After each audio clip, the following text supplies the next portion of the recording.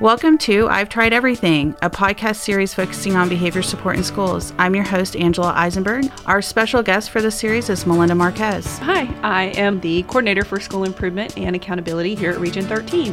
Today we're going to talk about classroom management and navigating what are we expecting from every classroom on campus in the world of classroom management. And if pulling in from what we did last time in the series, we talked about discipline matrix of what is a classroom managed behavior versus office. If we're going to ask teachers to manage behaviors in the classroom, we need to give them the tools that they need. I'm thinking about a situation that I had in the classroom, and I definitely needed some tools in my tool belt in this arena. I had just asked the students to get into groups, and they were supposed to grab the materials and go to their group. I'm doing my thing. I turn back and all of a sudden this one girl, she's probably 5'10", was just beating the crud out of this poor, scrawny little 9th grade kid. And I'm like, how did this fight happen in like 2 seconds in my classroom? And there was no way I was going to step in the middle because she would have flattened me out like a pancake if I would have intervened. So I'm hitting the black button, that infamous black button on the wall. And I'm screaming for my colleague that was across the hall. And I'm going, Miss Prater! Miss Prater! And I'm like yelling for Miss Prater to come over. And she said that she was teaching and she is like, boys and girls, do y'all hear that? Miss Prater! And because I'm yelling, Miss Prater, come over. By that point, by the time she got there, the office had not responded to my 50 taps on the black button. And a boy had stepped in and separated that situation up. And so thinking about a new teacher, there were things that I should have done that probably would have prevented that fight from the world of classroom management. And if I would have taught students the expectations before going to pick up the materials, we probably wouldn't have had that issue of students grabbing what somebody else was going to grab or whatever that might have been. Melinda, what did you expect every teacher, when you walked through your campus, what did you expect every teacher to have in their classroom? Well, one of the biggest pieces whenever you're walking in as an administrator, what you can see, if you want to have an immediate see, would be some kind of reference or an anchor chart to the campus-wide expectations. Because if you have the strong system on campus, it's not just for hallways, restrooms, cafeteria. It also needs to be in the classroom. What's expected in the classroom? So you would want to see those anchor charts, reference charts on the wall. But not only are they on the wall, but are teachers using them whenever they're redirecting students?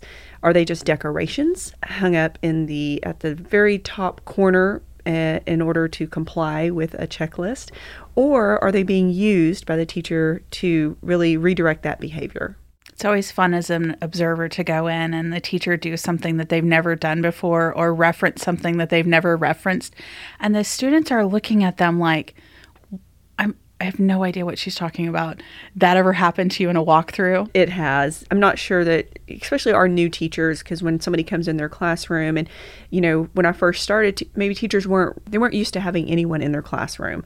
Of course, that culture changed really quickly, but at the beginning, teachers weren't used to having someone in. So when someone would come in, they would try something new just to maybe show that they were following some of the procedures, but they really hadn't implemented them before. But it was quite apparent whenever teachers would do this, because I would go ask a student and say, what was that? And the student looked at me and said, I don't know. The teacher's never done this. I don't know what's happening.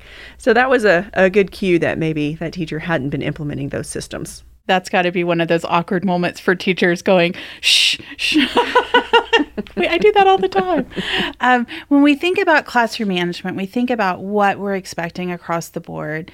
There is nobody that's going to say we don't need relationships. Right. I think relationships are a hands down non-negotiable in our classrooms and on our campuses today. Mm-hmm. And that was something that we built around everything as a classroom teacher. When I was a teacher, one of the biggest pieces to mine was building a community within the classroom. So it's not just about the relationship the teacher has with the child, but what are the relationships that the children have with one another? So you're building that community within your classroom, but then expanding that out to a campus from a principal perspective. It's so important for the principal to have relationships, for the students to have relationships with one another. I mean, it's just critical. You were telling me the other day that one of the greatest practices that you really enjoyed implementing right toward the end of your time as a principal were circles in the classroom. Tell me a little bit about how that you guys utilize community circles. That was something that we just started to implement, like you said, one of my last years as a campus principal. But a lot of the teachers really took ownership of that, and they had morning circles.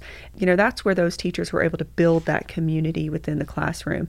Not only did we do it, the students did it with the teachers, but we had teachers who were working it with circles with one another as well. And it was pretty powerful strategy.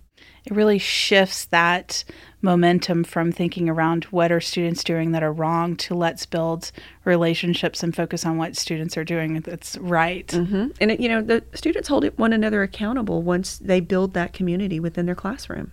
Yeah, I think restorative practices is hands down, if I were to go back into the classroom today, it would be the number one thing that I put into place for building relationships and building class community and a way to naturally help redirect some of those behaviors that are happening. When we think about classroom management, we think about some of the greatest TED Talks and presentations. Rita Pierson was, unfortunately, she passed away shortly after her TED Talk, but that is a TED Talk I recommend everyone watch. Yes, it is so powerful. And I've seen it probably 20 times, but every time I watch it, it gives me chills and it makes me want to share it to let everyone see just how powerful her message is. I like the section that she says, children don't learn from people they don't like. Mm-hmm. Mm-hmm. And we all have examples, if you've been in education long enough, we have examples of how we got a student to do things for us that they wouldn't do for other people because we had that relationship with them. And unfortunately, some of our most challenging students on the campus have the best relationships with the administration. Mm-hmm. So going to the principal's office is, even though they're going to get in trouble when they go, it's a treat for them because they know they're going to somebody that cares about them. Right. And, as an assistant principal is probably where I had the most powerful relationship with those students who, you call them frequent flyers. They're in your office quite a bit. But I use those relationships to my benefit because whenever those students would come in, I could really have a heartfelt talk with them, a one-on-one talk with them about their behavior. And they don't have their walls up. They know I'm coming from a place of caring and support. I'm not just the assistant principal that's going to give you a consequence and move on, but I'm really concerned about this behavior. And let's talk about this and why is this happening and what can we do to prevent it in the future? So thinking about, we have established that idea of relationships and class community. There are 5 key variables that I feel like every classroom teacher should have in place. And that is structure and organization as one variable, looking at the structure of your classroom, classroom rules, social contract, whatever that you're utilizing, linking those to your school-wide expectations if you're doing positive behavior interventions and support on your campus, really looking at the arrangement in the classroom.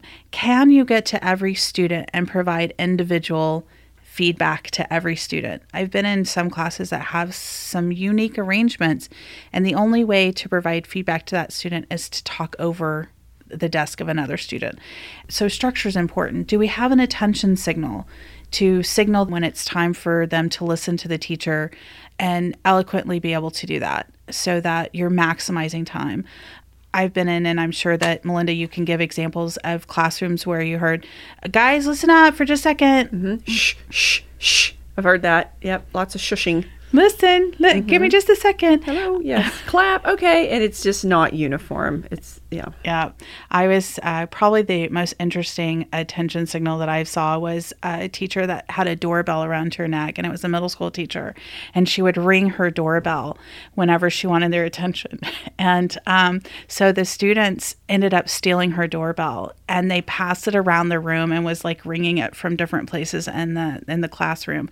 And of course, these students were really ingenious, I think, because they passed it to a student in the next class, and they kept ringing it throughout. It took her 3 class periods to find her doorbell. And so I kept telling your attention signal can't be tied to something. It has to be you. I think the only person that should have an attention signal that is not themselves is a coach when they're out there on the field or in the gym, but really utilizing the power of you in the classroom. Yeah, as a campus principal, we had a campus-wide attention signal that we used. And then each teacher was required to have an attention signal. They could use the campus-wide, which was, may I have your attention, please? So anytime I had the students in front of me, and, at one point we had up to 1,000 students in our pre-K through 4 campus, but that was an attention signal we used, but every teacher was required to have one. And they needed to let me know which attention signal they used. It didn't matter what they used, but they needed to have one. Yeah, so that's really thinking about those structures. I kind of look at it as the foundation to the house. If you don't have good structures into place, anything else that you build in your classroom is going to fall because the structure's not there. So really thinking around routines and procedures. Elementary, I think, has one of the challenges of the transitions that are taking place on an elementary campus. Let's line up. And the amount of time instruction is taken away for transitioning from one activity to the next, specials, recess, lunch, so forth, so on. Yeah, you can lose a lot of time with that. And that's why most elementary campuses that I know nowadays, they are building the time in at the beginning of the year to teach those procedures.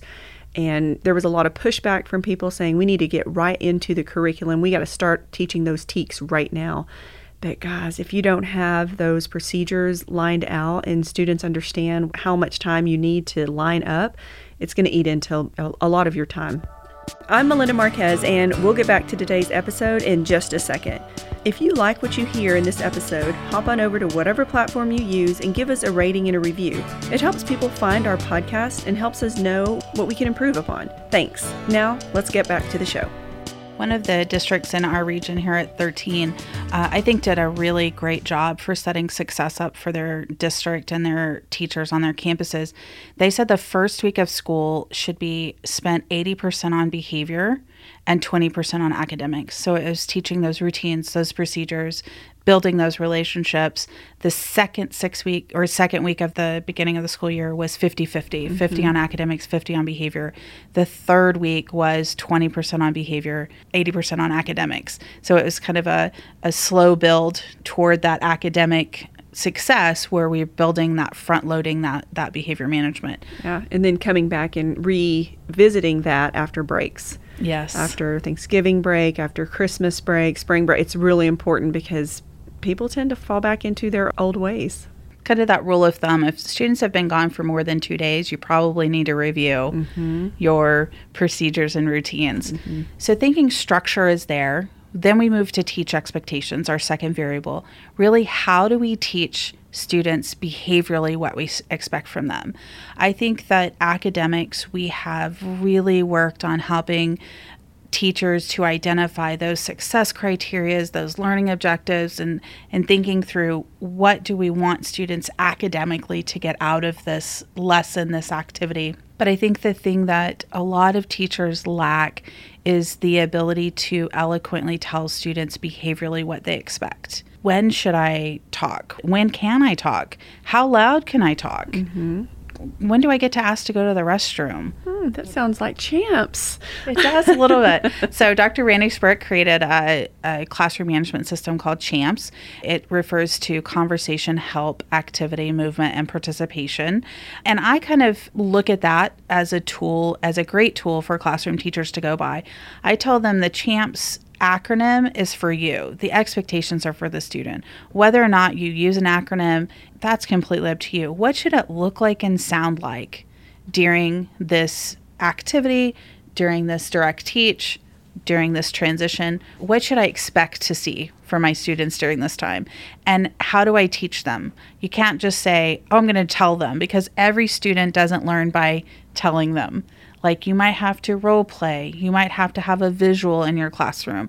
Thinking around, we don't have a one-size-fits-all approach for academics, right? I mean, we have manipulatives and we have cooperative learning. We have direct teach. The same concept should be used in the world of behavior. How are you making sure that we are teaching those behavior expectations in a way that will resonate with the students in your classroom. Right. You're teaching to those individual learning styles. Mm-hmm. And I think people forget about that. We kind of live by the, they should know how to do this. They're in the 5th grade, they should know. They're an 11th grader, they should know how to behave.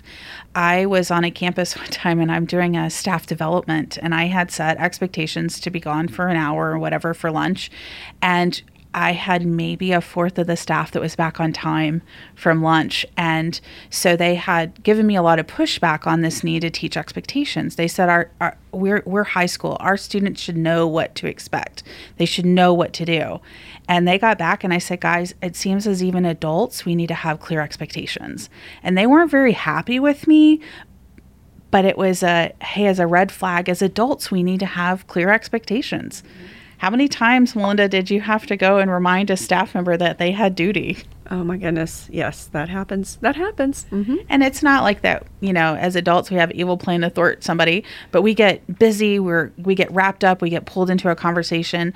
And so we just need to be reminded of expectations like our students do. The third variable to look at is observing student behavior, really thinking around how are we circulating, scanning, and really listening to what students are saying.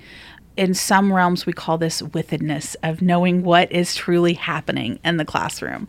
Probably the funniest story with this was a campus that I pulled up to, and they were at portables, and these kids are calling out of the window of the portable. And I'm like, I didn't even stop by the office to check in. I just went directly to the portable, and classroom teacher was in there. And I was like, excuse me, sir, there were some students that were crawling out of the window. And he said, who were they? And I said, I am so sorry, sir. I'm a guest or a visitor on campus. I'm not quite for sure. And he said, well, I don't know who I'm missing. And I said, oh, okay. Well, that would be withedness. Yeah, that's the opposite of withedness. Yes. Yes, most definitely. So, when we think about observing student behavior, it's that proximity management, looking at how are we using proximity and moving throughout the classroom to observe student behavior, but also doing it in a way that's a proactive approach. If you've been in education long enough, you might have remembered the fish philosophy. Do you remember the Seattle Fish Market where they created those videos? Mm-hmm. I do. It's been a long time, but they had 4 kind of philosophies of choose your attitude, make their day, play, and be there.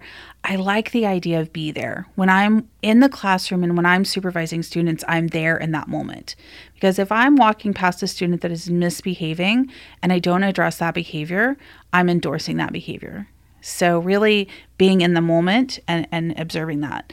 Interacting positively is the next variable, thinking around how do you interact positively with your students? What's the ratio of positive to negative? What are some positive approaches that you guys did on your campus to help increase those positive to negative ratios? One of the strategies we implemented was a positive phone call home from administration. So it was myself, and then I had 1.5 APs. And every week on Fridays, we made positive phone calls home. So teachers would recommend, we used a Google Doc. Teachers would put the student's name on the Google Doc, the reason why they wanted a phone call home. So we made it a priority to sit down, pick up the phone, and call parents, and so they could have a positive phone call from the administration. Got a lot of great feedback from parents on that because, the first time a parent picks up the phone and it's the principal, there's a panic over the parents. But for them to hear that their child did something great in the classroom, and I just wanted to call to let you know how proud we are of that student, it really did change the perception of the campus administration team and the school culture all in all when it came to parents. What a great idea. That not only helping the students see you, but parents see you in a different light. Mm-hmm. And you're helping support your classroom teachers with, hey, find students that did the right thing this week so we can accentuate the positive. So I really like that idea. Oh, well done, Melinda. Thank you. I'm going to use that for my future training. So really thinking around how are we positively interacting with students, and when you think about a classroom, you typically have more students in your class that are compliant, meeting expectations. But unfortunately, it's like we have a radar on top of our head and we're looking for the kid that's doing the wrong thing instead of all of the students that are doing the right thing and really honing in and making those students stand out and their behavior stand out. So the last one is correction. And really looking at how are we correcting student behavior? What is the menu of consequences for this classroom? We talked last time about the discipline matrix in our last podcast in the series, and we talked about having a menu, having ideas of how the teacher can handle those classroom behaviors. But I think it's the immediacy of doing it, and it's the individual interactions. Melinda, do you have any stories or any examples of maybe how a teacher got this wrong or a teacher got this right of how they corrected student behavior? There was some talk around correcting the behavior in front of everyone in a very loud manner. And I don't know if that, no, I do know. I do know that is not the right approach to that. But I think teachers were thinking, I'm going to do it in front of everyone, and it kind of used embarrassment as part of that intervention or consequence. But it really is better to pull the student out. And that's where those relationships come in. If you have a good relationship with that child, you should be able to pull them out and have that conversation with them about their behavior and then decide what to do from then, but not to do it in front of the entire class. And when we think about that, it's a shameful practice. And when we think about how shame manifests with different people, we think about the compass of shame from restorative practices. And when you feel shame, you go into one of four spots. You either just withdraw, you attack self, like I'm so stupid, I shouldn't have done that.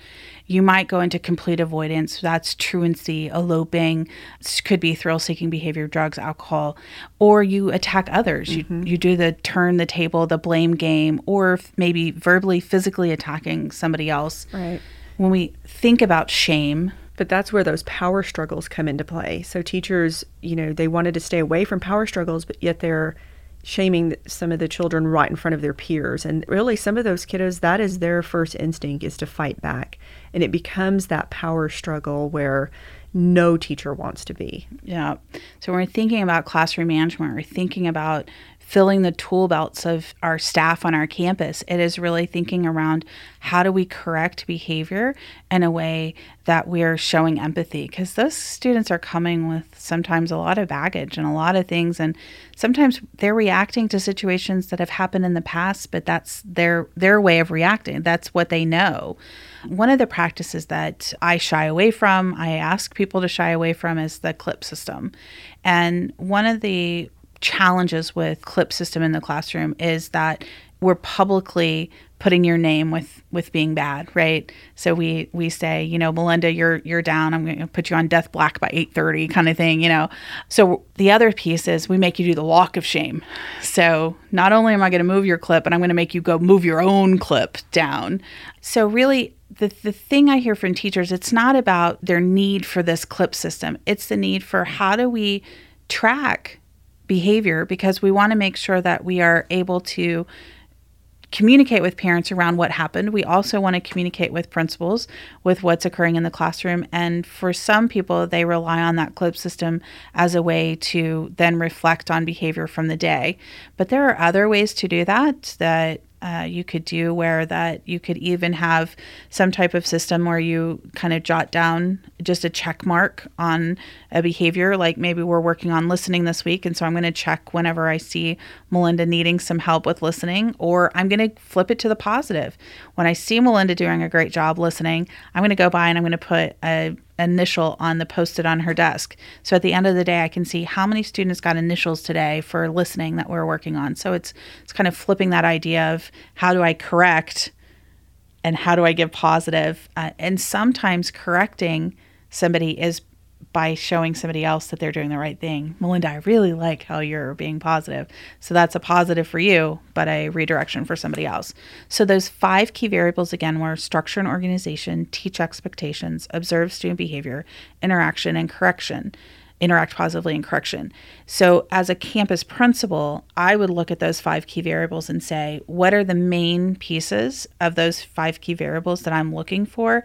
How do they fit within our evaluation system? So if you're using T-TEST, how do they fit under the domain of the learning environment and managing student behavior and classroom routines and procedures? So thinking around, how do these all link together? What am I expecting? And then how to train the teachers on that. Tell me a little bit about some classroom management trainings that you did for your staff. We did implement CHAMPS. So that was a school-wide system that we implemented. And we also did the PBIS system. We were able to implement that campus-wide as well. When you did training, was it whole staff or small group? We started out whole staff and then asked if anybody felt like they wanted additional information, or as we were creating the system, putting the system out there is the easiest part. It's that monitoring and implementation piece. So once we monitored it to see if it was being implemented, then we would do some maybe tier 2 trainings for some teams. Yeah, I think it is, how do you provide support, ongoing support? I think it's a misnomer that I can sit in a classroom management workshop for 6 hours and then be proficient in managing my classroom. Sometimes it's, how do I get support? How do I ask for help? What does that process look like? And a lot of teachers are scared to ask administration to come in and give them some help in classroom management because it might look bad on them to phone a friend for help. So how were some of the things that you alleviate some of those fears?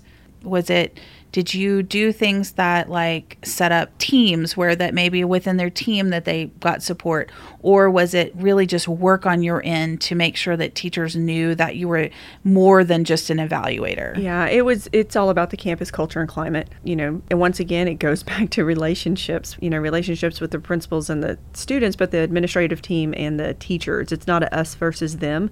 It's a come to me and let's work this out together. You've got to have that kind of culture.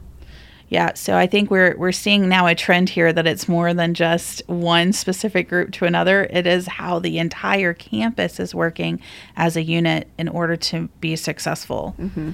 So thank you so much for joining us today in our podcast series of I've Tried Everything. We've talked about classroom management today, going through those 5 key variables, really thinking from a principal's perspective, what are we expecting from every classroom teacher? And then how do we communicate that information to our staff and train them and support them as they venture into building their classroom management systems. Our next series in the podcast is going to be on consequences versus interventions and how do we navigate when is a consequence, when is it an intervention. So thank you very much for joining us today. Melinda, thank you for joining me. I really appreciate it. Thank you. I'm glad I'm here, and I guess we'll see all the listeners next time. All right. Bye. On next week's episode, we're going to talk about consequences versus interventions. If you liked what you heard today, don't forget to subscribe, rate, and review us. I'm Angela Eisenberg. And I'm Melinda Marquez, and we'll see you next week.